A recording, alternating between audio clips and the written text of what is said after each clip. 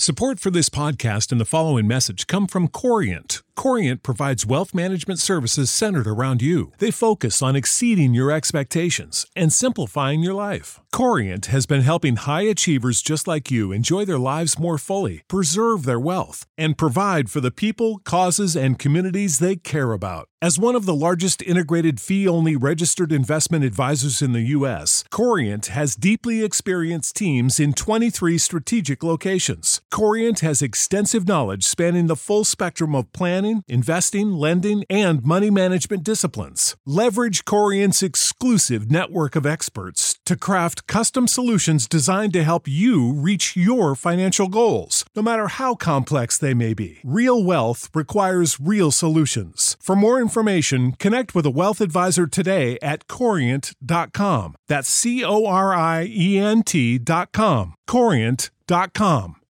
You know how to book flights and hotels. All you're missing is a tool to plan the travel experiences you'll have once you arrive. That's why you need Viator. Book guided tours, activities, excursions, and more in one place to make your trip truly unforgettable. Viator has over 300,000 travel experiences to choose from. Everything from simple tours to extreme adventures and all the niche, interesting stuff in between. So you can plan something that everyone you're traveling with will enjoy. Real traveler reviews give the inside scoop from people who've already been on the experiences you're considering. So you can plan with confidence. Free cancellation helps you plan for the unexpected. And 24/7 customer support means you can travel worry-free. Download the Viator app now and use code Viator10 for 10% off your first booking in the app. Find travel experiences for you. Do more with Viator. Without the ones like you, who work tirelessly to keep things running, everything would suddenly stop. Hospitals, factories, schools, and power plants, they all depend on you. No matter the weather, emergency, or time of day, you're the ones who get it done. At Grainger, we're here for you with professional-grade industrial supplies. Count on real-time product availability and fast delivery. Call, click Grainger.com, or just stop by. Grainger, for the ones who get it done.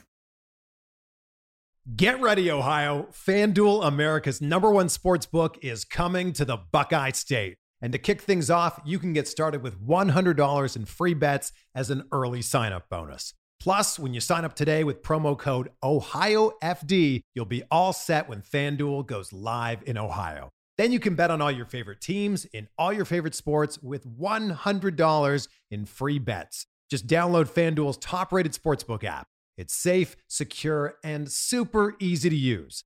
Ohio, this is your chance to get in on the action. Join today with promo code OhioFD. Make every moment more with FanDuel, official sportsbook partner of the NFL. 21 or older and present in Ohio. Bonus issued in non-withdrawable free bets that expire 7 days after FanDuel accepts its first real money sports wager in Ohio, 1/1/23. Unique user identity verification required. Offer ends on the go live date. Restrictions apply. See terms at sportsbook.fanduel.com. Gambling problem? Call 1-800-GAMBLER.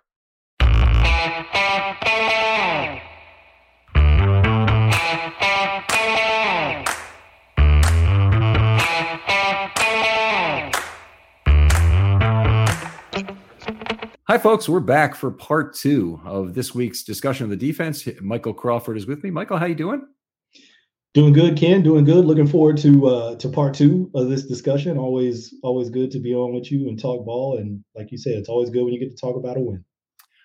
There it is. Lots of stuff from that first discussion. By the way, if you didn't hear it, go back and download that. I mean, it's very easy, but part 1 had a lot of good information, I thought, about some of the things the Ravens did defensively, some of the ways they turned the game around offensively. In fact, we talked about briefly and what that meant for the defense. But you'll find that Michael Crawford is always someone worth talking football with. So make sure you give him a follow on Twitter at Abukari, Abukari. And he's got 2 shows he'll tell you about at the end, but it's the Fire Zone Show and the Deep Cover Pod. Give those a look as well. Need to take a moment to thank our sponsor, Liquid Death, the water that will murder your thirst. Let's talk about, how about the pass rush in this game? Any general thoughts on the pass rush before I hit some people with a whole bunch of numbers? Just that you kind of touched on this in part 1, so people should definitely go back and listen to that. But, don't feel like they did a lot in terms of pressure with numbers in this game, which makes sense to me because Tom Brady has seen all of that. If you're going to come after him with numbers, he's probably going to dice you up for the most part. I know they got those offensive line struggles right now in the interior, but that notwithstanding, he's probably the kind of guy who you don't want to do too much of that with. Like, I'm not saying don't do it. You got to be selective with it, but he's a guy who's seen it all. There isn't a pressure you have that he hasn't seen. And so you got to be careful with what you do there. So sometimes you're better off with maybe just a standard 4-man rush or, some of these sort of creeper, designer 4-man stuff where it's 4, but it's not the 4 you think, can be effective. Yeah, and the Ravens are maybe a little limited in terms of what 4 they can do really effectively and maintain coverage. If they want to bring 4, dropping somebody from the line of scrimmage doesn't mean you're dropping an effective coverage player from the line of scrimmage for the Ravens. So they need to be careful about that kind of thing. But just talking numbers here, the Ravens definitely did not juice it up with a lot of numbers. 1 rush with 3 went for a 28-yard play, so that didn't really work out. Then they had 39 rushes with 4 that were 5.7 yards per play. That's right where they want to be. I think against any quarterback, if you hold them to 5.7 yards per throw, that's generally going to get the job done. They had 2 of their sacks on 4-man rushes. Interestingly enough, they also had 2 of their sacks with ample time and space. We'll get to that in a minute or so. But they had 6 rushes with 5, 54 yards on those plays, so 9.0. Not enough maybe in terms of sample size to go on there, but the fact that they only rushed 6, a little bit less than 15% of the time, 14, 13, whatever that works out to be, 6 out of 46, is light. It was certainly after the Wink years. Oh yeah. That's another one of those things where I was talking about. You just have to get your eyes have to readjust to what it looks like now because it just doesn't look what you're used to seeing. And I think again that has maybe added to some of the frustration for some people early on. I think the last couple of games, I don't get the same sense of that level of frustration because I think that people feel like the defense has generally played better. But I think early on with some of the big plays. And then people also seeing, some of the soft coverage and the gains underneath. The combination of those two things was kind of frustrating people. Once you eliminate the big plays, and now it's just some of that underneath stuff because you're playing a little off and soft, but you're keeping people out of the end zone. People are coming around to that, and people are kind of like, okay, look, if this is going to keep, this is going to turn it into a game of 3s versus 7s, we can live with that. Yeah. It's, obviously the big thing about Brady at this point in his career is we saw the comparisons to Ben Roethlisberger, by the way, are getting to be more and more hilarious in terms of what's going on. And it really tells you just how bad Brady has fallen, that he's now like late career Ben Roethlisberger, but he's very much a get the ball out of his hands as quickly as he possibly can, get into a receiver's hands, try and have them make plays. He's got a various group of athletes between Godwin and Perriman and Evans, and some of the tight ends as well, that can catch a football and make something maybe happen after the catch, where Brady's got less of a chance to stand in there like a statue. We did see him try and run left once on 3rd and 10. That did not look pretty in terms of going anywhere. Not at all. But he got rid of the ball very quickly, and that was really the major part of this game. It's very difficult for the Ravens to generate pressure without doing it with their coverage unit. So the more they dropped, the more effective I really felt like they were. Brady has sort of I would say, an aversion to throwing at any kind of a tight window these days. It looked like to me he needs to have an open-ended window on one side, in which case he still is much more eager to risk overthrowing or throwing wide the football than I can remember. But he doesn't like a closing window. He wants no part of that. No, it's just so different, man. Looking at him now and the kinds of throws, we talked about it earlier about what he's missing. And then, the point that you're making right now, the kind of throws that he even will attempt, you'd see those tight window throws in the past. And now is it, confidence in who he's throwing to? Is it confidence in his I guess I should say lack of confidence in his protection? Is it, just time, keeping up with, catching up with him, and he's not seeing those kinds of throws anymore? I don't know, or is it a combination of all those things? I don't know. but it's a different guy, because I'm not used to seeing Tom Brady turn down those throws, right? It's tight window. He's always had a good enough arm to get the ball into those situations, and has always been able to throw with enough anticipation to get the ball in through some of those windows. But like you said, he's just turning those throws down now. Yeah. And when he's a crosser and he has to lead that receiver, and we saw it with Rudolph in the end zone, we saw it a number of plays. I thought Geno Stone had some fairly tight trailing crossing coverage several times. Once to the back of the end zone with Evans. There were multiple times. I will just say once at the goal line with Rudolph, where Tom Brady put in a position to lead a receiver is just leading him by way too much, and it's a lack of confidence. He obviously doesn't want the interceptions, right? That's pretty clear there, and yet he still threw 3 room service interceptions. We talked about this in part 1 that the Ravens didn't get any of their best. Their best ball hawks out there. Chuck Clark and Humphrey and Peters each had a chance with the sort of interception you would not expect any defender to drop. Yeah, he served them up. Tom set those things up on a tee, and the guys just weren't able to cash them in that game. But I don't know, man. I mean, for every season until now, not every season, but there have been periods over his previous seasons where we wanted to call it, right? This is the end. Father Time has finally caught up. This is it. And he turns it around, right? And then he'll go on to have, a good rest of the season and be the guy who we've always seen. But we've always known that can't continue forever. Mm-hmm. And so is this finally the one where we call it and we say, this is the one, this is it. It's finally caught up with Tom. I don't know, but it's not looking good right now. I still don't want to call it because we've been burned so many times before. Nobody really wants to call it anymore. But this could be the one.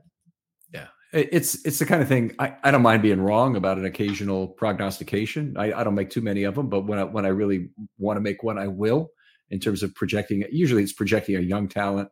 Mm-hmm. And when he's going to be good, and not projecting an old talent, and when he's going to be bad, because it usually, those do not come in predictable increments. They usually come in discrete drop-offs and usually related to injury, honestly. So, a player falls off, when they signed Dumervil after the 2012 season, my feeling was he signed for 5 years.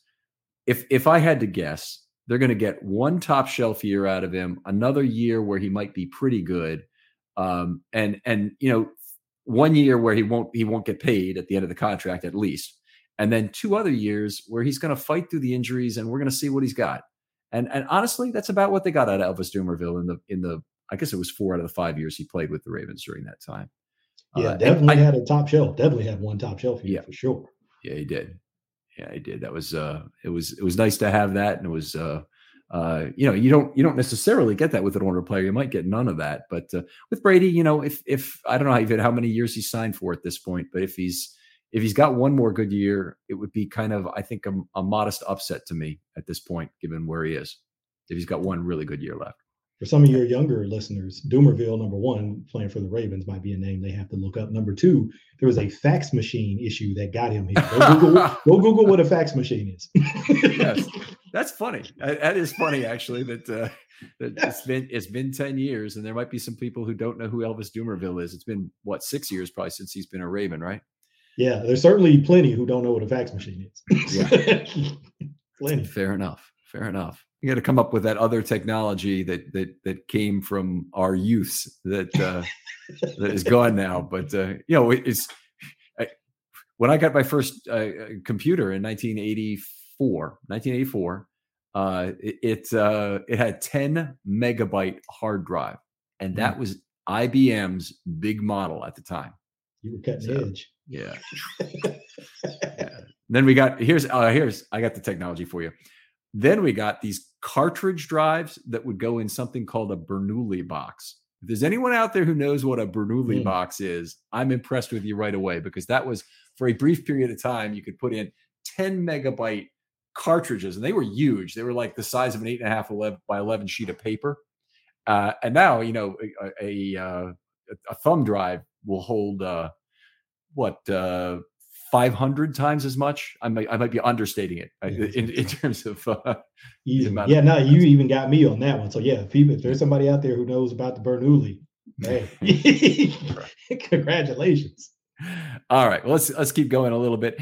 Justin Houston and Madubuike were the two guys who were able to get regular pressure. Each kind of a different case. Houston, very few snaps, was in there, got one sack on an ATS play, another sack on I think it was on the play previously where he actually got there on time. What's interesting about that, I love the fact that they couldn't get their graphic changed quickly enough before he had another sack to be number 555. I love those kind of busted storylines.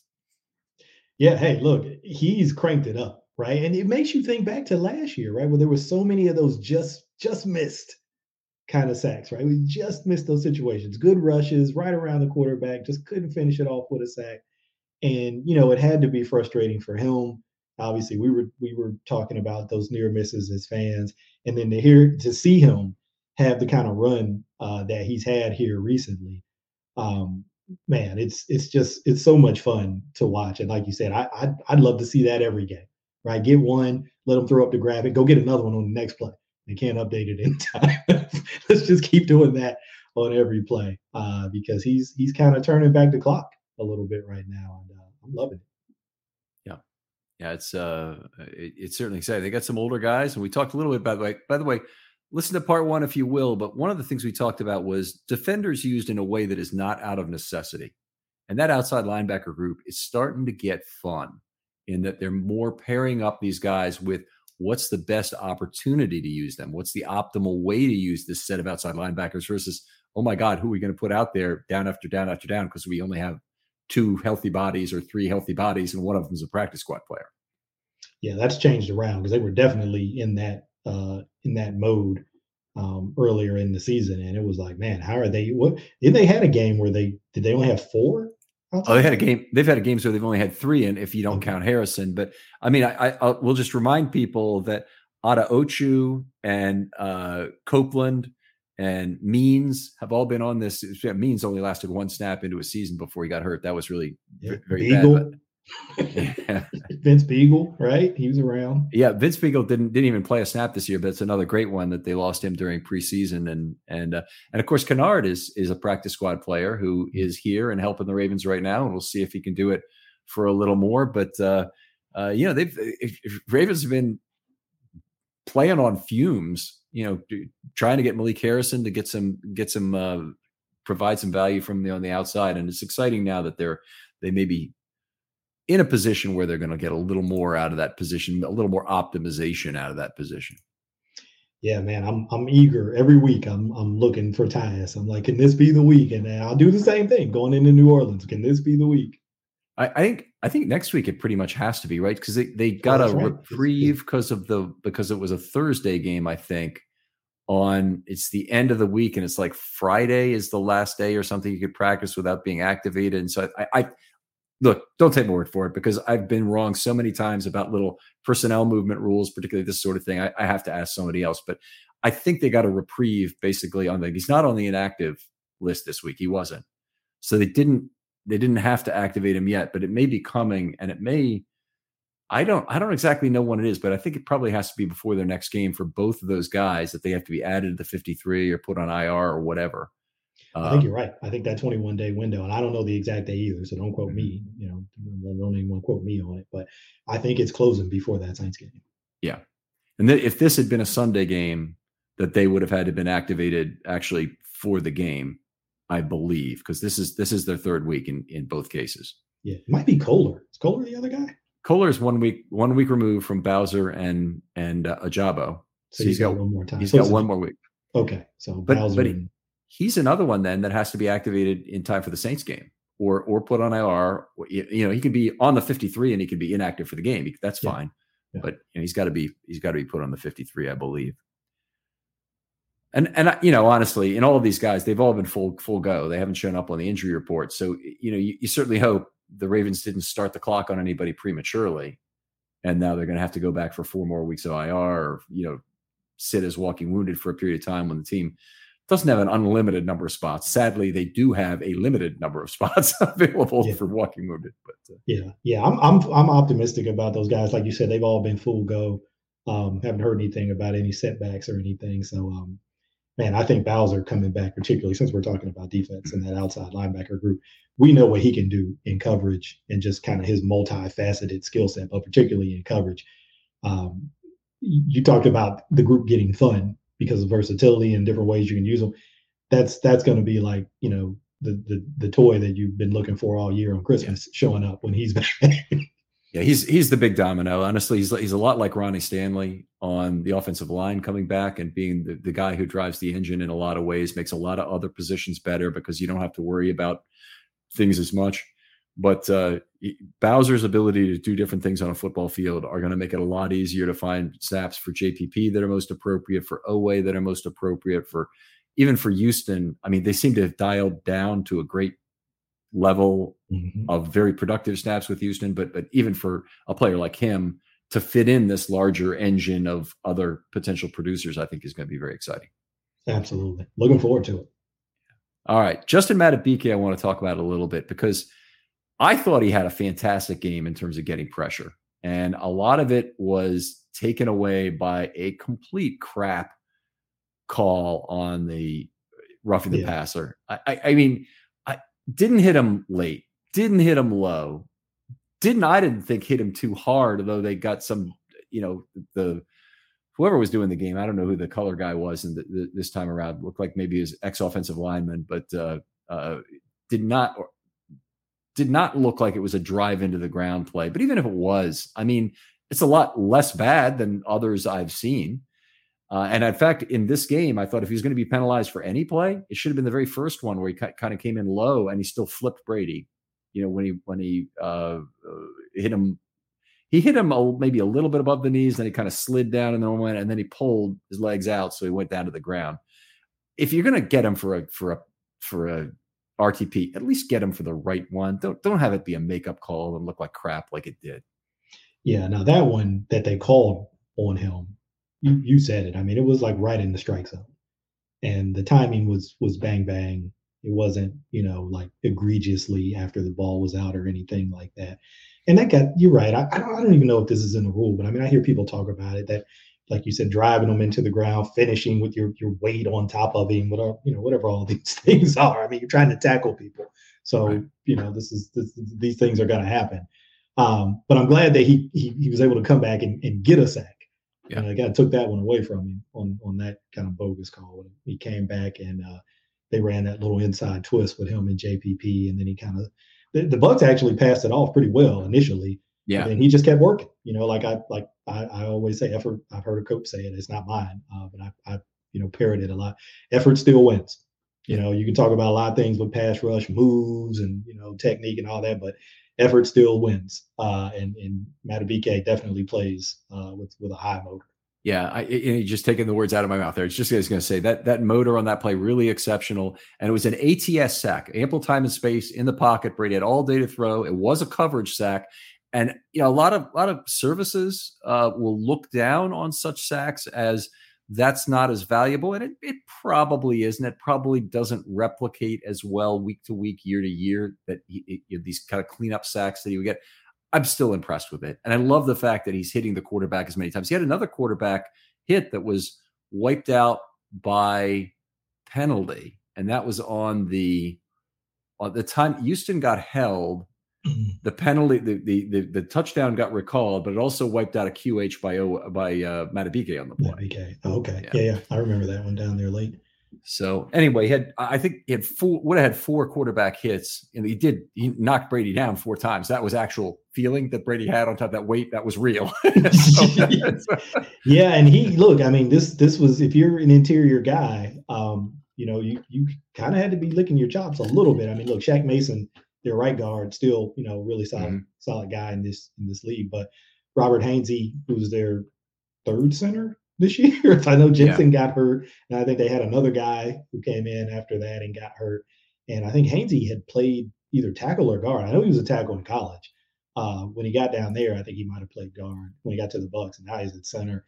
And then their right guard, Levert. I'm blanking on his first name, number 60, but obviously he's a guy who's like, you're probably down to like your third tier guy at left guard there. So you got to be licking your chops a little bit, if you're Madubuike and Broderick Washington, all those guys, coming into this game to say, hey, it's the NFL, so you still got to go out there and get it done against whoever shows up. But you got to feel a little excited about those opportunities.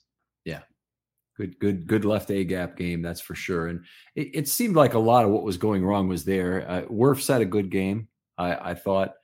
Their left tackle had some troubles, 76, and I got to think about what his number is. That's Donovan Smith, right? Donovan Smith, yep. Yeah.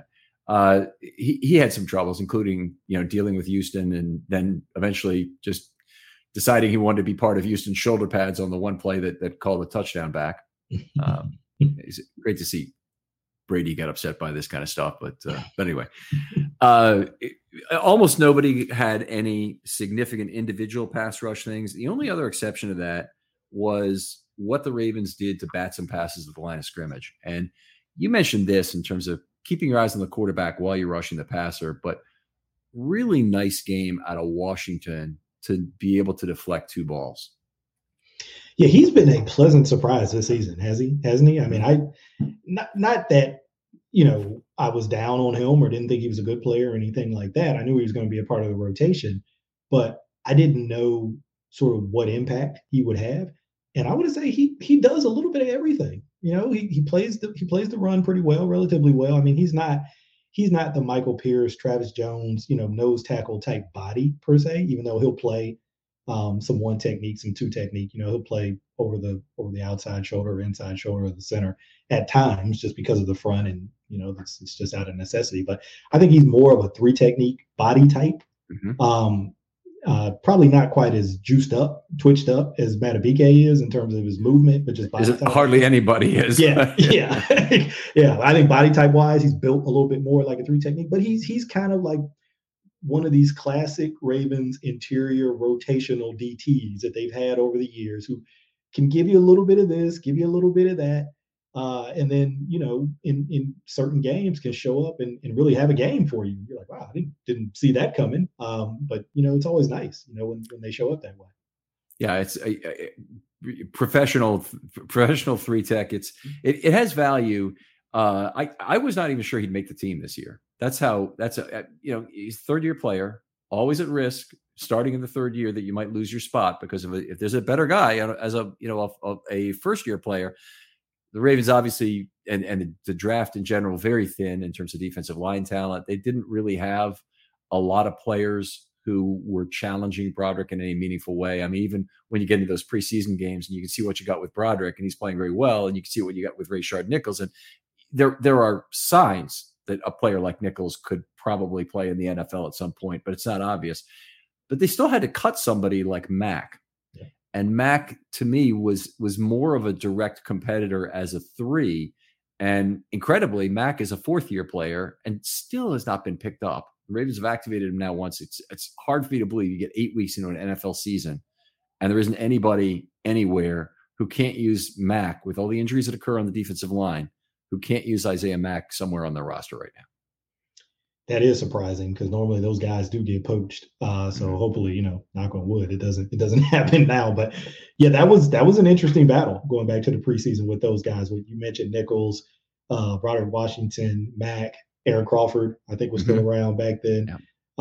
So it was like it was none of those good problems, right? Where you felt like, all right, we got this really good competition going on with these interior guys, and hopefully the cream sort of rises to the top. And I don't know that in like a very clear way it did. It was sort of like, all right, all these guys have been pretty solid, been pretty good, had good preseasons. I don't know if anybody really kind of outshined the other guy, but since we've got into the season, Broderick Washington has acquitted himself very well. So I've been pleased with that. Yeah, I've been really happy. The other guy I've been really happy with in a low key way so far this year is Brent Urban. Oh, yeah. I think he could have done more for the Ravens and what he's done, but there was never a question of whether they're keeping or not. They really kept him in bubble wrap pretty much in the preseason. Didn't put. I mean, maybe some of it is they don't want anybody else to see what he still has left in the tank. They think they're pretty happy with him. Ben Powers, a little bit of the same treatment, honestly, in terms of they were ready to make him the starter long time before any of Ravens fans were ready to make him the starter. Let's put it that way. Absolutely. And anyway, we don't need to get into all these. I want to talk a little bit about some interesting things that I saw in the ample time and space. So ample time and space, they gave Brady 19 times out of the, 46 throws, I believe it was. So 41% ATS, very high percentage. Now, here's the interesting thing. Brady, with ample time and space, only threw for 4.2 yards per attempt. And that includes his sacks. 2 sacks with ample time and space. A sack -7, sack -4, and a bunch of incomplete passes. So this gets back to something we said, I think, in part 1, but we might have said it in part 2, is Brady's just in some ways afraid to throw the football under some of these circumstances. Yeah, whether it's visually, what you just saw with your eyes, or even the numbers that you've been sharing, it's just not the same guy. Mm-hmm. It is just not the same guy. And it is like off a cliff, not the same guy. It's not like a gradual. It's like we took a step over the ledge and we're free falling right now. And if it sounds like there's like shock in my voice, because I am. I'm just like, I don't know. Part of me doesn't know why. It's like we said earlier, you know this day was coming, or this time was coming, and maybe it's not here yet. Again, we don't want to get into projecting that, but it just feels like it's so stark right now, and it really surprised me going into this game, because I thought that, okay, this could be a game where Tom, they're coming in, they're struggling, they just lost to the Panthers, but hey, we're at home, short week, we're going to rally the troops, and we're going to come out here and we're going to see like a classic Tom Brady game, and it didn't happen. No, it's true. It really didn't. And oddball game, as everything was going their way in terms of having a Thursday night game, Calais Campbell not playing. They had some injuries too that they're dealing with. A lot of those are on defense, dealing with the guys in their secondary. Ball out quick is when Brady really excelled. Now, ball out quick is one that is not a pressure. So pressure didn't develop within 3 seconds. Pressure did not occur when the ball was thrown, but in my judgment, it would have occurred before 3 seconds. It would have developed before 3 seconds. And there were 17 of those throws in this game. The only guy I think who's had more this year is Tua with 24 in that game against the Dolphins. But the 17 throws where the ball was out quickly, 10.5 yards per throw. He completed 14 of 17 for 179. I look at that and I say a lot of the Bucs offense is built around those exact opportunities. Some of them come up organically where it goes to the line of scrimmage and you made the hand wave gesture to Godwin, I think, in the slot, right? Mm-hmm. All right. And that quick out. But a lot of them are, older Peyton Manning type throws where there's maybe one element of misdirection, then the ball goes out really quickly to another player. Peyton had 3 little moves he would make often before he'd get rid of a ball in about a second and a half. And I think we're just seeing some of that in terms of a guy late in career who's still able to do that part. So if you wanted to pick the thing that Tom Brady is still good at, that time to throw is not betraying him in the way it can some other quarterbacks who just aren't very good at making that particular element work. Yeah, I think they made a point to talk about it during the broadcast. I don't know if it was on the national broadcast. Since they started doing the Amazon games, I like to watch the Next Gen Stats broadcast. They definitely mentioned it on there, where I think they said he was leading the league in time to throw. I forget if it was like 2.55 seconds or maybe it was 2.25, something like that. But yeah, they said he was the lowest in the league last year, and I think coming into this game, he was the lowest this year as well. So lines up with what you mentioned earlier. Like he's in that, only comparing it in terms of how they got the ball out, not some of the other stuff, in that Ben Roethlisberger territory in terms of how quickly he was getting the ball out. Yeah, absolutely. When pressured, and the Ravens didn't have a lot of pressures. They only got pressure 9 times, less than 20% of the time. Obviously, that set of relationships with that many ATS opportunities is very high. That many ball out quicks, which is high also. And only having 9 pressures, you wouldn't figure that they'd have had a winning defensive strategy against this guy. But when they got pressure, he threw for only 4.2 yards also, 9 for 38 on those plays. So mixture of quarterback hits, a couple of passes defensed at the line of scrimmage or in that group. Some people might not even call those pressures. I do. When he's he's the pocket is tight enough that he can get a ball deflected at the line of scrimmage. But honestly, dropping guys off the line of scrimmage, if that's a blueprint for beating Tom Brady, that's not a good place to be in your career. That is really, if that's something that could be replicated week to week, it's not something which says I'm going to be around for a long time. No, it definitely does not. And like you said, with those numbers, if I had just seen those and I hadn't seen the game, and you said, "Hey, well, how do you think they did defensively?" I'm like, "Wow, Tom Brady probably carved them up," but he did not. He did not. So that combination of sort of the keep the lid on approach with, the sort of degrading, skill set right now for Tom Brady, was able to produce a winning result. Complimentary football at its best, I suppose. Are you guys still noticing that there's these strange tall boys of beer in the bottled water section at your local grocery store? Well, that's because it's not beer. It's mountain spring water from the Alps, and it's called Liquid Death. Why is it Liquid Death? Well, because it will brutally murder your thirst, and its infinitely recyclable tallboy cans are helping to bring a death to plastic bottles. They also donate 10% of the profits of every can sold to help kill that plastic pollution. And you guys know me. I come on here and tell you a story about how I've been using it that week and kind of fooling people as I'm drinking water. Well, I got a new one this week. I'm not going to tell you what I did. I'm going to tell you what I'm going to do, because this week is Halloween. So Monday night, I'm taking the kids around. And I know there's some people that are handing out beer and shots and stuff, but I don't want to do that when I'm around my kids. So when I'm dragging my 2 8-year-olds around and going door to door, I'll be dragging the wagon with the cooler of Liquid Death. So I'll be handing out tall boys of water to parents. And hey, if a kid asks, I can actually give it to a kid as well, because all it is water straight from the Alps. Go on and get Liquid Death. Get it today. Get it ready for Halloween. You go get Liquid Death at your local Harris Teeter or 7-Eleven, or find a Liquid Death retailer near you with their store locator tool at liquiddeath.com/film study. That's liquiddeath.com/film study. Let's talk a little bit about elements of deception. I always like to talk about that. They really didn't try much of that. Now, it's not a lot of, you don't have a lot of point in blitzing a quarterback when they have to get the ball out as quickly as Brady does. You're leaving a big hot read open, a hot read area open potentially. And even if he's going to get off any sort of quick throw to the outside, generally having a blitzer, having Patrick Queen in the backfield, which it's often going to be, is not going to be good in terms of chasing down that player and hopefully minimizing the gain. But they used 1 2-man blitz with Queen and Klein, and they used Queen twice individually, and that's a far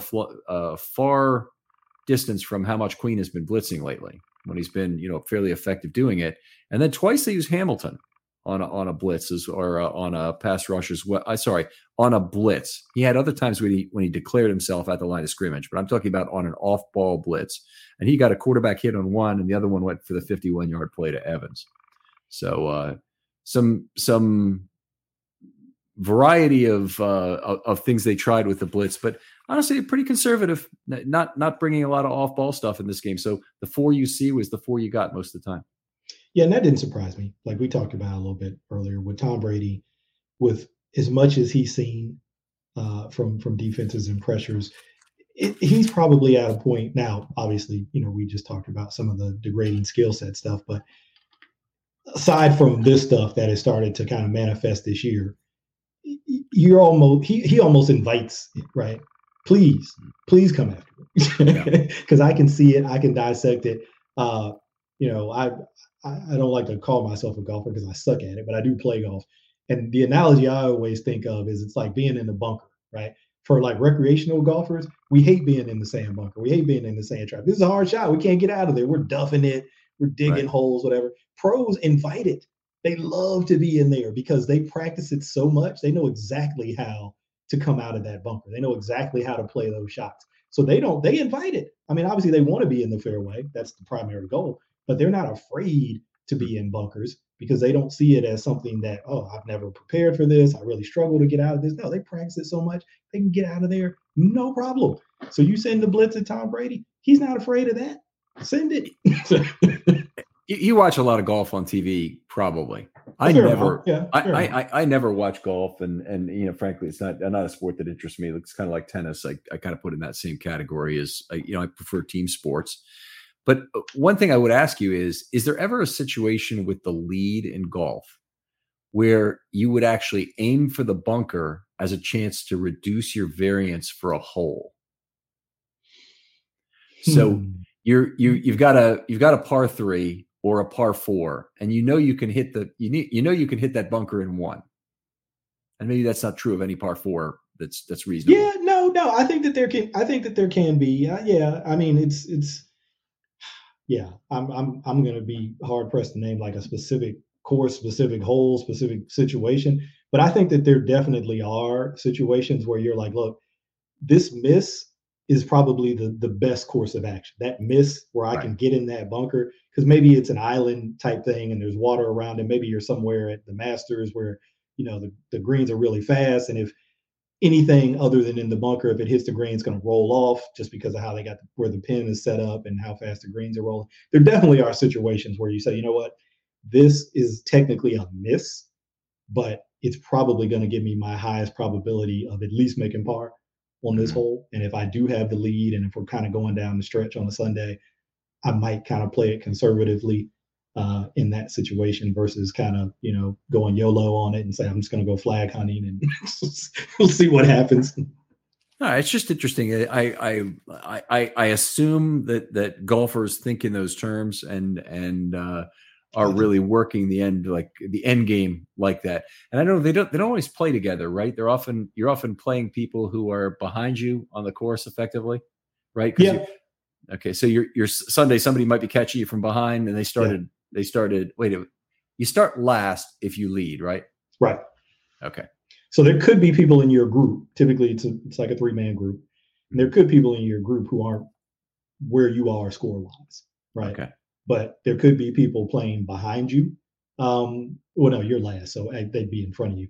There could be people in front of you who, just got really low that day, right? They went out, shot a really good number. Maybe they really weren't a threat to you to start the day. And now they are. By the time you come out there, they're in the clubhouse at that number, and you got to go chase it, or you got to hold on. Maybe they got in like one stroke, and you're like, man, I got to hold on to what I got here. Or if I lose it, we get into a playoff or worse, I lose. So yeah, there's definitely some of that. So that sounds like the perfect situation. If a bunker gives you a higher probability of making it in the number of shots you need, whether that's 5 on a par 4 or even 6 on a par 4, that might be a time. Anyway, too much talk about golf for us. Yeah, I got us on the golf track. Sorry. All right. Well, let's talk stunts. There were 5 in the game, actually 6 spread across 5 plays. A little bit of this is probably called on the field here, but spread out. Jason Pierre-Paul had a stunt that was on Matabike's sack. And we saw some other positive things occur. One that led to a QH by Matabike on his own stunt. So, some good things. Simulated pressure, they tried 5 times. I can only tell you those numbers are dramatically lower, and particularly on a per snap basis, when you have 46 dropbacks that result in a pass or sack, to only have 5 of each of those things, that is so not Ravens football. But it was an appropriate way to play Brady in this game and really help them get the game closed out. Yeah, and I know we both mentioned it a bunch of times that, you probably want to be a little bit more conservative with your rush against a guy like Brady. I wonder how much of the Thursday night element factored into that too. Because look, you've got, sort of core games, right, that are part of your rush plan, right? Not just like on a weekly team specific thing. Like, hey, we run these every week, right? So that stuff's always in there. So of course you can call that at any time. But there might be some specific things you do for a specific opponent that if you had more time, you might have more of that stuff in, and you might call more of that stuff. Even if it was against Brady, if you had a whole week, maybe you come up with a few more specific things, particularly against their O-line, because you might want to target. There's a Where's Waldo type situation on the O-line, and you might want to target that guy. So maybe you do some of that. So I wonder if some of that was a part of it too. I think most of it is Brady, and kind of just the respect for him and knowing that he can kind of dice you up. If he can ID blitzes on time and get the ball out on time, which he has throughout his career. But I wonder if some of it was that too, just, a little bit less time to kind of get some of that stuff in. When I look at the three primary elements of deception, you blitz, you're leaving an open vulnerability. When you, it's very clear. When you do simulated pressure, you're disadvantaging your coverage playbook, which could have the same effect with a quarterback who gets the ball out really quickly, but you disadvantage your coverage. When you stunt, your primary thing you're doing is potentially letting loose a mobile quarterback for a big run. It seems to me like stunts are the thing. And that's why stunts and blitzes are like gold in the US dollar in terms of, maybe this metaphor is going to be just useless, but gold in the US dollar compete as the world's most stable currency. And if you're having blitzes and stunts, those compete with each other for time, because you can't call an on-field stunt when there's a blitz coming. It's actually pretty hard to run a stunt combined with the blitz, even if it's called from the sideline. It can be done. It happens once in a while, but it's fairly unusual that you'll stunt on one side and maybe blitz on the other. But it seems like if you're calling on field, if you're saying, look, he's not going anywhere, he doesn't even want to leave the pocket. The last thing he wants to be is thinking about sliding somewhere beyond the line of scrimmage, or even thinking about laterally running anywhere that might get him to a point where he could leave the pocket. It seems like stunts are a much lower risk element against a quarterback like Brady. Yeah, and I think for this, just a little, aside, I'll throw in there, because I see it I've seen it every game with them. I think that there are times when they're just able to kind of read out certain situations. When I say read out, it's basically just the players kind of working off the guy next to them rushing. And it may not be a called stunt or a called twist, but it's going to play out that way just because it might have been, there were a couple in this game where you see them and it looks like one guy decides to do it, but the other doesn't know that the other guy has decided to do it. And so you see a couple of those every game where you'll see a guy kind of take an angle where it looks like he's actually trying to set the pick. He's trying to run into the adjacent offensive lineman and set the pick for his other guy. And his other guy just stays out, like he doesn't come inside of him, or they end up crashing into each other because he doesn't know that the guy is setting the pick. So I think there's some of that, and it doesn't happen a ton. I might see it twice, maybe at most 3 times a game. But you see it more, not the negative outcomes of that, but just where it looks like it's just an on-the-fly thing when the veteran guys are in there all together. Oh, yeah. And Campbell and JPP and all those guys are in there because they've been a part of units that do that, and they just know, right? They're just they can tell by the way the offensive line is set, the way they think that they're going to slide, or the type of protection that they're running, that, hey, we got an opportunity to pick one of these dudes and get, one of us open. And, they've been at this for, 15 years for one guy, and I guess 10 or 11 for the other guy. So they just know, man, they've seen it all. And Dean Pease used to talk about that. He used to say, hey, a lot of times he did this clinic once up in Michigan, and he would show all this film about these stunts. And he was like, people think that's a called stunt. It wasn't. I let those guys read that out on the field. They made that decision on their field. He just kept showing clip after clip. People thought that was called. It wasn't. People thought that was called. It wasn't. And it's one of those things where unless you're in that room, or I guess if you're a player, you know it and can tell. But for us as fans, unless you were there or a coach said something or a player said something, you probably wouldn't know just watching it on film whether it was predetermined or something they did on the fly. Mm-hmm. All right, outstanding stuff, man. I love to hear all that kind of stuff. And maybe the absence of Campbell had something to do with it, because this seems like a game you got a very weak left A gap for your opponent. You have all kinds of opportunities to use really either one of those players. It's not like Donovan Smith is a brick wall at left tackle either. He's a guy who can be exploited, I think, anyway. And if you've got a weak left guard next to him, crossing the face of that tackle, potentially, having some sort of tackle end twist there, which would get an inside guy around the edge. I could see that too. So it's, it seemed like there were more opportunities from this. And maybe if Calais Campbell was on the field, he'd have been calling it a lot himself. It wouldn't surprise me, because he is an absolute sledgehammer. Yeah. Whether you call him, people call these things different things, but the guy that goes inside, where you call him the penetrator or the picker, sets the pick for the other guy. Yep. He just wipes dudes out when he runs into them. I mean, he hits them hip level and just cleans them out of there, knocks them clean into another offensive lineman. So when there's an outside guy looping inside of that, it's just like the seas have parted, because he's wiped this other dude out. Yeah, very often creates the opportunity for Campbell himself as I call it the under player, the under and the over in terms of a twist or a stunt.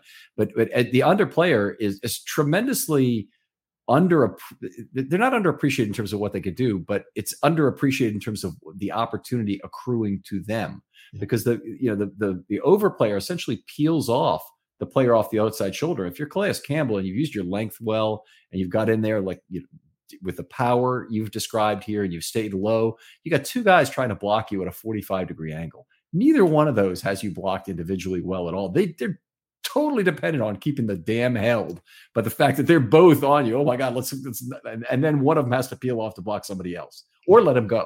Either way. And I think Madubuike was the under guy on the RTP goal.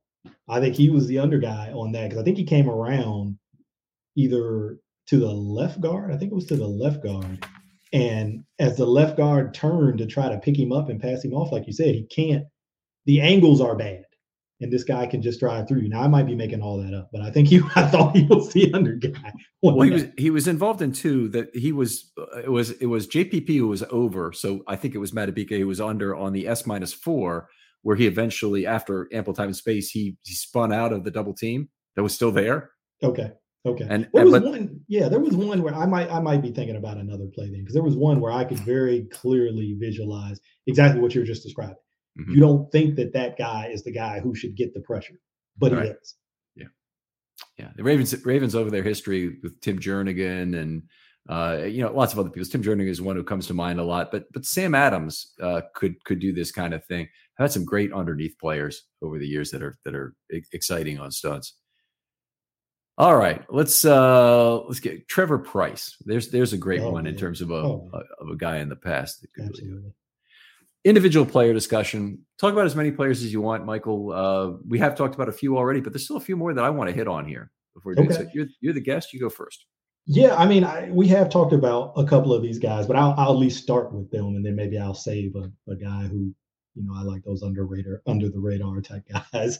Hard not to start with Justin Houston. I mean, I'm not going to go into a deep thing about it because we've talked about him a bunch now, but just in terms of, who kind of, shined on defense and kind of caught your eye, even in a very limited sort of snap size, as you pointed out.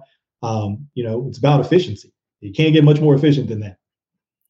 I mean, it was an absurdly good game, and there were things that people I think missed about how good his game was here. But obviously, the 2 sacks were big, and we don't even have to talk about those again. But he actually flushed Brady out of the pocket on that run left for 1 yard that was chased down first by Madubuike, and then Stone got there. Mm-hmm. I mean, that was a great play. He got held by Smith, all kinds of held in a way that was almost cartoonish on that play that brought back the 6-yard touchdown that was called. Mm-hmm. There's another on 3rd and 16, and remember they got 3rd and 16, then they got that to 4th and 3, and then they had to kick a field goal after they got a false start penalty. Yeah, that whole sequence. But on that 3rd and 16, he pancaked Smith, and Smith is holding him like crazy because he just couldn't handle Justin Houston all night. But Justin Houston goes down on top of him because of the hold. Yeah. Okay. And then normally there'd be some sort of tripping risk there.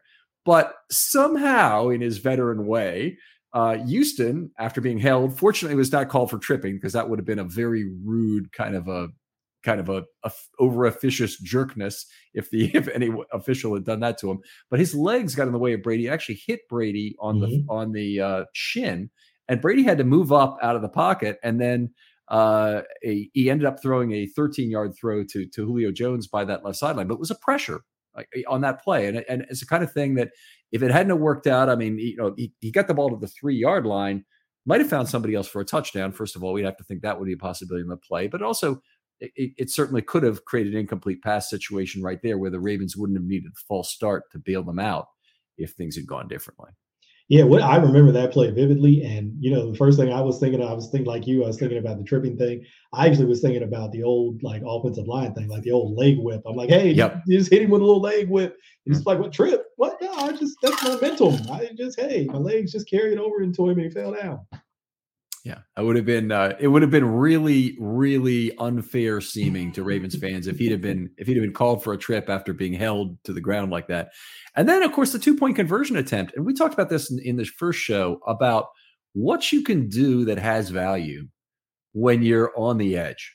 And, if you can, generally speaking, cross the face of somebody and penetrate it's got more value than I think people realize. And that's all he did on that play was he penetrated against that tight end. That tight end tried to do the best he could to pin him. And I forget if this was Ko.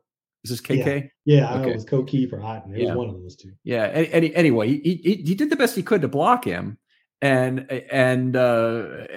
he just crossed into the backfield, and he was river dancing about it before that play was even over. But he knew it was over because Clark stood up White, and then Stone got there, I think, as well, but others as well. And it was one of those plays that, boy, you look at and it doesn't show up in the stats. It doesn't even, I don't think, count as a snap for him because 2-point conversion snaps generally don't count. But boy, was that a big play in the game. That meant they needed a onside kick and a touchdown. Absolutely. Huge play. And that's what you got to do as an edge guy. You've got to treat that situation where the offense tries to block you with a tight end as disrespect. Yeah. You can't line this guy out here and block me with this dude. What do you think you're doing? And that's basically what he did. I mean, he's just like he wasn't even there. He just darted inside so fast. And that was it. I love the Ravens' resilience in that situation to get through the penalty.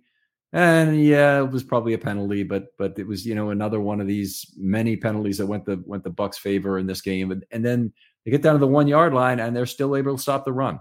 Even after all that, they still were able to stay on the field. They've been on for a while there. Been on about 10 plays on that drive, mm-hmm. even though they've been little short dink and donks that the pass rusher still had to work on those plays. Yeah. Anyway. Stressful series. That was a very stressful series. As a fan watching, just like, please keep them out of the end zone. Yeah, that's definitely true. Okay, I'll take another player. I want to talk about Geno Stone a little bit. And what this guy has produced for the Ravens in terms of being in the lineup for Marcus Williams, nothing short of remarkable in my way of thinking. He's a third-year player. We noticed in the preseason, he shouldn't be even allowed on the field in the second half. He's just that much above every other player on the field in the second half of a preseason game now. It's patently unfair. And it was one of the techniques that the Ravens used to extend their winning streak in a big way was getting Geno Stone on there for the end of football games, where, effectively Geno Stone is to the second half of preseason football what Ed Reed is to regular Sunday football. He's preseason all-star. He's a preseason all-star. and you know what? He's been a hell of a player this season. We saw all of the things that he brings you in this game. We saw bracket coverage that was nice and loose. One time even, I think it was on his side. He was the back end of the coverage, and I think Peters was underneath. I may have it wrong. It might have been Clark. And Demarion Williams was trying to stick with, I think it was Evans, by that right sideline. It might have been the long one. Might have been Godwin. It was a long one. Mm-hmm. It was by the right sideline, and it was in essence getting close to being triple covered because Demarion Williams had the direct coverage, but then we had a bracket from Stone and a bracket from Peters underneath. Yeah, I remember. Okay, so I love to see safeties who can vary their bracket size. I want to see a guy who plays for the overthrow sometimes, who plays for the undercut sometimes, and who plays to go to the body sometimes. And boy, was the 3rd and 4 play one of the great demonstrations of Geno Stone can do it all. They threw a pass to, I think it was to Godwin in that case, who had been hot and he'd been moving the football. And basically Stone showed him the 5-hole. Okay, hockey throw analogy. He basically spread his legs, showing the opposing goal scorer that he can score in between his legs if he wants, but it's going to be harder to go to the outside of the net. And you show the 5-hole and you close it up as a goalie is the thinking there. He showed him that 5-hole. He baited him right into that throw. He came downhill and he hit him like he was Deshaun Elliott, basically delivering a pop to the midsection. And I loved Elliott, the player, loved how hard he played. I didn't love the fact that he wasn't a multiple types of bracketing as a free safety. I thought that was really his weakness as a player. Geno Stone did it all in this game, had big contributions to drive-ending plays, close trail coverage in the end zone, good end zone coverage combined with Hamilton on one play, one time covering Rudolph that got thrown there, another time covering Evans back left side in the end zone. Just a series of very fine plays in this game. And I thought he was one of the defensive MVPs in this game. Yeah, I've been a big fan of Geno Stone. Anybody who listens to the Deep Cover podcast, the year he was drafted, we were like, this is the kind of guy that comes on the roster and takes somebody's job. Mm-hmm. This is that kind of guy. He's just one of those kinds of Iowa players, very smart, very savvy, not, going to blow you away with athleticism, but high football intelligence, understands where to be, when to be there. Um, you know, he makes me a little nervous at times because he's got some Chuck Clark in him in that he has not met a crosser that he does not like to jump. So that worries me at times a little bit. But I mean, look, you probably want a guy who's playing aggressively and trusts what he sees. Like if you think you see something that you can jump and make a play on the ball, go jump it. There are going to be times when you're wrong, but I'd rather you play that way. And I talked about this. We went with Denard. I don't remember where I talked, but it was about defensive back play in general. And I'd rather have a guy who's playing to make plays as opposed to a guy who's trying not to give up plays. Yeah, that's play your reads. Just like the best poker players aren't just math guys. There's a lot of math guys out there, but there's very few really great readers. And we see a lot of when Stone is left in single high, there's some criticism of him. Well, I'm going to tell you, there's no good single high safeties that you can trust to cover sideline to sideline. They all have to guess. Okay. Ed Reed, Earl Thomas, even the great ones in their prime, they had to guess like a soccer goalie, basically heading to one sideline or the other based on where they thought that play was going. And you can do a little bit of trickery, what he did to Peyton Manning in that playoff game the one time to basically cover a side of the field where he doesn't think the coverage is going. But most of the time, you just got to take a guess, try and figure out the routes off the line of scrimmage and where that quarterback wants to go, and be on that side of the field and hope the single coverage holds up on the other side if it happens to go back that way. Yeah, very hard to play as a post safety, as a single high safety in this league without anticipation that you're describing. Unless you're just a freak show, like rest in peace, Sean Taylor was. If you're just like a total physical freak show, then that's a little bit different. But for the most part, guys have got to anticipate because the quarterbacks, their arms are just too good. You're just not going to be able to get to those balls if you're like, all right, I got to wait to see it. All right, now I'm going to go.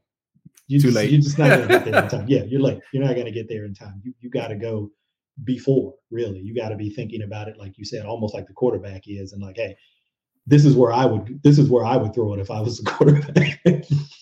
In the days of our misspent youth, particularly my misspent youth, even more than your misspent youth, since you're significantly younger, in the 70s, quarterbacks really threw the ball up into single coverage a lot more, particularly after the rules changed in 78. But even before then, they would take more risks with a football on third down because it was like a punt. They were happy to throw a deep ball on third down into coverage and whatnot. And if it gets picked off, my receiver will get it. Who cares about interceptions? Nobody's counting those, are they? Now, I mean, quarterbacks' eyes are trained. I believe their minds are trained to basically outthrow the defenders as opposed to hit the receivers a lot of the time, particularly on the deep ball. They basically want to throw to an open part of the field, let the receiver go get the ball, but put it someplace where the bad guy, the guy in the other uniform, isn't going to get it. Absolutely. 100% agree with that. All right. So you're up. Another guy we talked about earlier, but I'll mention him here again, Broderick Washington. Just, one of those under the radar type guys who came in and had a couple pass deflections at the line of scrimmage. I might have even tweeted this out, or maybe I only sent it to Denard. Had a play, a couple plays against the run, but one that stood out to me where he had to defeat a double team, and it was textbook stuff. You attack the drive blocker.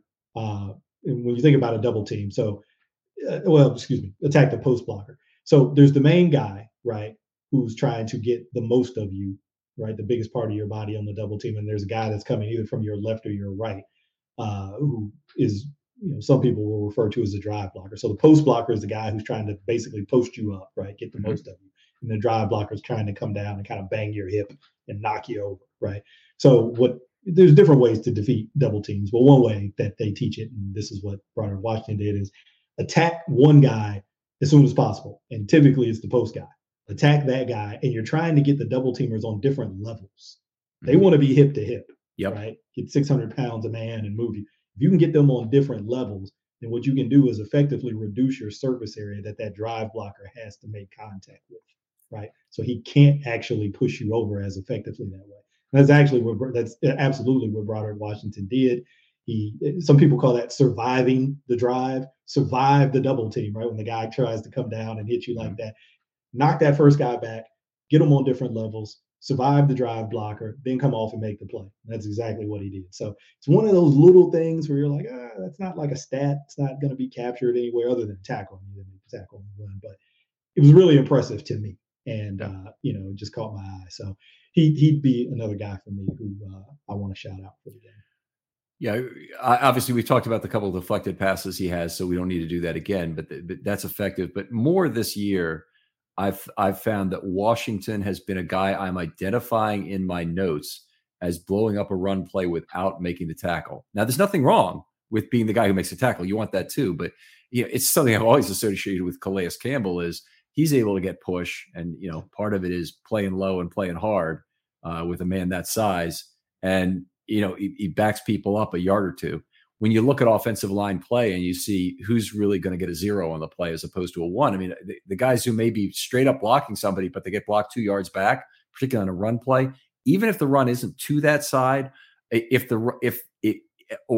running back never really thought about using that part of the field in his run, or using it as a cutback lane or whatever, it's still bad. It still takes up space, takes away options from what that running back has. So it's a big deal. And I've probably noticed more of those from Broderick this year than I have in the past. Certainly associated a lot with certain running defensive linemen as a large part of what they do. And you made the point, I think it's a good one, that Broderick has really had a broad set of contributions this year. Yep. Hey, Brandon Williams said it last year in one of the pregame things, like an airplane, not a helicopter. You come off the ball, you want to come off like an airplane, right? Low and kind of explode up, not straight up. You don't want to pop up like a helicopter. He said if you play high at this league, they will destroy you. Well, he would know because it makes all the difference in the world to him. And I saw a video that he did with the NFL that was really well done on talking about when he played low, he thought he could be great. And I think he was up against Brian Baldinger, just consistently beating the crap out of him, which was funny. Anyway, good video if you can find it out there. I'll bring up another guy. Kyle Hamilton is my next guy. And I've been critical of Hamilton, particularly early in the year. I think PFF has him way overgraded, but some huge plays allowed in the Miami game in particular. This was a really good game out of Hamilton. I mean, he's really stacking plays, stacking games. I think we talked a little bit earlier about limiting his set of plays is probably a good thing. I think layering his responsibilities and what you have him do on individual plays is probably a good thing. We saw him rush the passer. I think it was 4 times that he actually rushed the passer in this game. And I don't have it in front of me, but I think it was something like that, 4 times where he rushed the passer. Let me see if I can find it here. That sounds about right to me, because I think you said there were 2 that were like off the ball. Yeah, 2 off ball, 2 on ball. So he only had 1 hit out of that. He did have another that I gave him a pressure on the play, but it was the one where Houston got there just a split second before he did and got the sack. Yeah. And if he could have gotten a piece of that sack, that historic sack, vulture that away, that would have been pretty cool. I don't think Houston would mind that it's 2 names instead of 1 that's on that, who sacked him? Well, it was Kyle Hamilton and Justin Houston got him for number 555. But that was pretty cool. I thought, they had double coverage with Stone early on of Otten in the end zone. So that was nice. He got the quarterback hit that we've talked about earlier. This was one of the good things. Broderick Washington tipped the ball up in the air. I want guys looking for the football on those plays. And Hamilton is one of the guys who clearly does. I'm not saying the Ravens don't have, more of that, but Hamilton clearly has a level of field awareness that he's looking for the football in the air. A level of ball awareness, I guess, is what to call it. There's certain defenders who are downfield. Maybe it would have worked better if there was some man coverage and some underneath stuff going on, but he got within about 3 yards. It's the closest they came to intercepting one of those batted passes that they had, the 2 by Washington and the 1 by Jones in the game. You definitely see ball awareness from him. I mean, that's really, despite some of the mistakes and some of the other stuff early on, whether it's the punch out fumble from behind in the Patriots game. Yeah. I think he recovered a fumble in some other game that somebody else stripped out. he's a ball aware guy. He's always sort of looking for the ball in addition to whatever his responsibility is, right? That's always going to come first. But then it's like, okay, where's the ball? Find the ball. And so, you love that because I think that's something that you saw on his Notre Dame tape is like, he's just, he's a playmaker, and I know people don't like these sort of intangible terms, but he's just one of those guys that just has a real instinct for being around the ball and making plays around the ball. And so whether that's something you can quantify, more specifically or more tangibly than I just did, then great. It has to manifest itself as FF, FR, or INT, or maybe PD. Those are the four categories that really, it shows up in. And if he's going to be an underneath defender more than a back end free safety, split safety kind of guy, and I think that there's a pretty good chance that's where his years with the Ravens anyway will be largely spent. He's going to have to do some of that. He's going to have to be a guy who gets down in the muck, a guy who's second man to the football and punches it loose sometimes. So particularly, teams play this underneath style throwing the football game. There's lots of second man forced fumble opportunities, lots of them. So lots of first man forced fumble opportunities. Yeah. So, but you got to have the guys who are really looking to do it. And then we didn't even mention his really great play reaching across Otton at the goal line on 2nd and goal there with about a minute to go. And they eventually got in on 4th and 8, but it wasn't looking too good there when they got to 3rd and 8, and then to 4th and 8 after the tip pass, and the 2nd and goal play. He reached completely across Otton to knock that ball down. We did have a real good mailbag item about that, and it's a comment from Caleb Wharton that I'll go ahead and mention if you don't mind here. Yeah. Let's see here. This has got to be it here. Rewatching the game, Hamilton's goal line pass breakup at 1 minute in the 4th might be the most pure length-based coverage play I've ever seen. Literally at Film Study Ravens, one arm longer than two principal, demonstrated in midair between two 6'4" football players. I'm not sure if I agree with that completely in terms of the analysis, but he used his length extremely well to reach across the body very well, and he laid out for it. He says this is really interesting though. My favorite aspect of the play is the delay. Hamilton throws himself on a slower trajectory. It carries him in front of the receiver, allows him to use his length and reflexes to interact with the ball outside of the receiver's catch radius. So I think I understand what he's saying there. And it's definitely something I didn't pick up directly, which means I'm very interested in now going back and taking another look at that. But a good point by Caleb that, if you go in fast, it probably gives you a better chance to get the pass interference call in that situation. Or, he's trying to be loose arm, right arm. He did it with the left arm, right? And he had his right arm around the guy. So first of all, probably offhand pass deflection, which is probably harder. I don't know for a fact that he's left-handed or right-handed, but usually I think of it as a dominant arm trait that you try, if you can, to knock passes away with your dominant hand. I agree with that, if you can. I think some of it is your relationship to where the receiver is. So if he's breaking out to, let's say, the left in this situation like that was, and you're trailing from the right, you may try to get your right hand around the hip. They always want you to get, a hand in position to make the tackle, right? Because in case he catches the ball, you want to secure the tackle. So you get that hand there, and then you reach across with your left hand, even if that may not be your dominant hand, just because of the position that you're in. And then it kind of flips around the other way, right? If he's breaking out to the right and you're trailing from the left, it kind of reverses. But I think that's how it's coached probably. But what guys are going to do out on the field is probably, like you said, more like, hey, here's my dominant hand. That's just what's going to happen more naturally. Right. We see that with receivers a lot. They'll have a dominant shoulder and they'll turn 360 degrees, but they'll turn 180 degrees for the ball rather than try and catch it in stride over the wrong shoulder. Yep. So in the case of Hamilton going for the football there at the goal line, he actually it would have been a very heady play to go ahead and use his right hand if that was the better chance, if it was the closer arm. If he wanted to use his right arm, he was open to use the right arm because he was at the goal line specifically. And I don't think there was a tackle to be made that would have kept him out of the end zone. Yeah, he definitely had that option. He's that play, I think, is what people think about when they say, hey, he's a tight end eraser, right? I think that's what a lot of people thought about with him coming out. Now, look, Cade Otton is a rookie. We're not calling him Travis Kelce or George Kittle. But that's exactly what you think Kyle Hamilton should be able to do, what you want him to be able to do in those kinds of situations, right? We already talked about all the zone stuff, and that stuff's important too. But in those situations where you got to go match somebody in coverage, man to man, that's exactly what you want to see from him.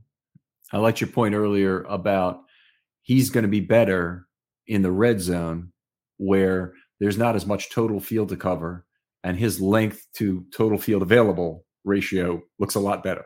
Yeah.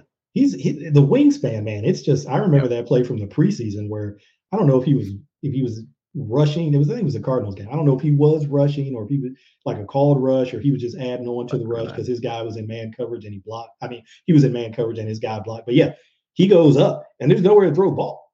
I think he actually got a piece of it and it might have just fallen to the ground or whatever, but there's nowhere to throw the ball. So you think about that, and I think about that when I see him rush from off the ball too. When he's coming through like the B gap and you're trying to throw that way, you got to get that ball up over this guy. And anytime you got to elevate the ball, safeties love that. Like, get that thing up high, right? And let it sail over the top of a guy, tips and overthrows. That's what safeties live for. Yeah, you could see a Geno Stone or a Peters or a lot of players who would really, derive value, live off something like that. We didn't talk about this because it was in the previous game, but he had the most slippery pass rush move in the previous game you'll just about ever see. Yeah. I mean, he looked like, okay, I had hoped that the Hamilton selection at number 14 would be a lot like being able to forget about, not taking Derwin James. And one of the things that Derwin James brought immediately in his all-pro rookie season was the ability to rush the passer just like nobody's business. Yeah. They put him as an extra edge guy on the end. He can even I think he even rushed with his hand in the dirt a few times. That's really giving it away. He's just like, look, I'm coming after your sister right now, and there's nothing you can do about it. And it really is. He's a very special athlete, obviously. But Hamilton, that slippery move on the pass rush to get by Froholt, I think it was against the Browns. Yeah, the handwork too. Right, to kind of the sort of wax off move that you see defensive linemen working those moves. You see DBs doing that a whole lot. Yeah, he spent some time with Mr. Miyagi there. Absolutely. All right, your turn. All right, I'm gonna do the 2-for-1 special just because these guys independently probably not huge contributions, but together I think kind of affected the game in some important ways. So we did mention one of these guys. I'm gonna go Brent Urban and AJ Klein. Okay. I'm going to do both there. And now Brent Urban, again, like you said, not a ton of usage, but he shows up in the run game pretty consistently when he's in there. Whenever I watch him, he shows. And you talk about knockback, that getting guys back. This is like his specialty, right? This is what he does. He just jacks guys back. He's not necessarily going to have like this slippery get around the edge of a guy or something like that. He's just going to get up underneath a guy's shoulder pads, right? Get his hands right in here and just knock the guy back and lock his arms out. And then, look for the ball and then shed either way and go make a play on the ball. So if people probably can't tell, that little like technical down and dirty stuff in the trenches, I love it. So he's good with that. And Klein, he had 2 plays that caught my eye. He had the TFL on Rachaad White, right? Who motions out of the backfield and they're trying to do a little quick screen out wide. He sees that coming all the way. He's been around the block a few times. He knows that's there. That play is him or nobody too. That was a really good play. Yeah. But he has that play, and then he has the tackle on Julio Jones on a little jet sweep for no gain. But the reason that those stood out to me, because he was unblocked, it's just taking an angle and getting to the ball. But both of those made me think about something you always talk about, the defense needing variation. So you get a TFL for -2, right? And then on the next play, it's a no gain, right? You don't lose anything, but you don't gain anything, right? And I think both of those ended up, it wasn't the direct next play, because I think one of those might have been like a second down play that went to third down. I think both of them actually might have been second down plays that went to third down. But it got to that next third down play where the defense didn't make a stop and were able to be in a position where it was a 3rd and 10 or 3rd and 12. Or maybe it was a 2nd and 12. One of them might have been a second down play. Whatever the case was, he made that next play as difficult or more difficult than what it would have been if he had not made his plays. It was only 2 plays. But both of those kind of caught my eye because it's like, hey, that's the kind of thing that can slow the momentum of an offense. Just to say, hey, you didn't get anything on that play. No gain, or you actually lost yards on that play. Yeah, Klein, not a guy who played a lot of snaps, played 15 snaps in the whole game. So it's good to have a couple big plays like this. Same basic thing for Urban as well. He played 19 snaps. He made my notes 3 times as a run defender. And it's exactly the kind of thing you're talking about, of shedding a block, making a tackle, or backing somebody up and letting somebody else make the play, which is another big Brent Urban thing. He has been a snap-eating machine in the past for the Ravens. I think if he were asked to, I think he could play a lot more than he's playing right now. I don't know what I wouldn't care to put an upper end on him, but he played over 50% of the snaps at one point for the Ravens when he's in his previous tour. Yeah. And it wouldn't surprise me if he could play a lot more if he really needed to, if Campbell was lost for an extended period. And this was a game, they didn't have Calais Campbell, and Brent Urban had a significant contribution to what was done, despite the fact that the Ravens, they didn't have 3 defensive linemen on the field for all that many plays. I mean, it's a lot of 11 they're facing with Tampa Bay, not exclusively, but a lot. So it's not like the other team was forcing them to say, hey, we think your D-line room sucks, and we're going to make you put a lot of those on the field play after play after play, like the Cleveland Browns might have punished the Ravens if they were playing without Calais Campbell like that. Yeah, but that type of ball is coming. It's going to get colder. Teams are going to look to run the ball more. And, he might be one of those guys where, hey, if we run into one of those games and it's a, hey, dirty work, put your hard hat on type game, he's perfectly made for that. I love the fact that the Ravens, you look down the Ravens record, 2-5. There really isn't that power running team other than the second meeting against the Browns. The Bengals will never do it to them, so you don't have to worry about that. The Pittsburgh Steelers are not really built to play power football right now, I think would agree. Even Najee Harris is really struggling this year in terms of what he's done. There just aren't a lot of power football teams left. They've set themselves up well to play the Cleveland Browns. There really isn't. It really isn't another team. I guess Joe Mixon ran the ball pretty effectively in the game in Baltimore, but they didn't really do it. They ran that out of 11, and then the Ravens are limited in terms of how they can kind of approach that. He's there if you need him. Breaking case of emergency. Yes. There you go. Oh, it's hard not to be optimistic about where the Ravens are. I think we're going to cut it here, and I'm sorry, we're going to have to leave the rest of the mailbag undone, but I have got to get to sleep, try and get over this bug I've got, and hopefully we'll be able to talk again real soon, Michael, because it doesn't matter where we are in terms of things. I always want to talk football for as long as I can with you. It's always a great conversation, Ken. Thanks for having me on again. And I think, did we talk about a win last time? I think last time we talked after a win. The first time I was on. Wasn't that after the Bengals game? Let's make sure we have you on for a bunch more. Yeah, probably. Yeah. So I love coming on just in general, and the conversation is always great. But maybe there's a good luck thing going on here with us doing these and the Ravens winning games. So I appreciate it, man. Thanks for having me on again. All right. Once more, at Abukari on Twitter. I'll say Cover Fire Zone. Yep. At Deep Cover Pod on Twitter. At The Fire Zone Show on Twitter. There's still some stuff out on YouTube every now and then, and it's just by the same name. So you can just go to YouTube and go to those channels and subscribe to those, and click that little bell. You get the notification. Whenever stuff does come out, you'll know, and you'll be able to check it out. You guys have heard Michael, and Michael's friends are good as well, and I have them on as regular guests. Michael is my favorite, of course, but if you want to hear good talk about football. He's more of a moderator on a couple of these shows. Oh, yeah. Right? Those guys are better. There's better. If you think I'm good, hey, Chris Aguilera, Kerry Stevenson, Denard Melton, those are the stars of the show. Yeah, I'm just there to, kind of tread water. So definitely check those guys out. And you can check all those guys out on Twitter too. You are an overly humble dude here. And those guys are good, man. They're good. They are good. Michael, thanks again for coming on. Other folks out there, if you'd like to be on a film study short, please hit me up with a DM on Twitter. Always love it. If you can go check out the YouTube channel, there's a wonderful YouTube out there with Aaron Schatz, the founder and editor-in-chief of Football Outsiders. And we talk about the career of Justin Tucker. Give that a chance. Like and subscribe, please, if you would. Any review is great. We always appreciate that if you do. Once in a while, I ask for these, hopefully not every week or anything. But these kind of things help us in terms of populating it, getting more popular content. And I'm sure Michael's shows would appreciate that as well in terms of getting an audience going. It can be hard to get started with an audience. You guys have some. I'm not saying you don't, but it's always nice to be able to pick up some audience when you can. And loyal subscribers and people who hit the subscribe and like button are always very welcome. Yeah, always looking to grow. Never gonna turn that down. All right, Michael. Thanks again for coming on the show again. Yes, sir. Yes, sir. Thank you for having me. And we'll talk to you next time on Film Study.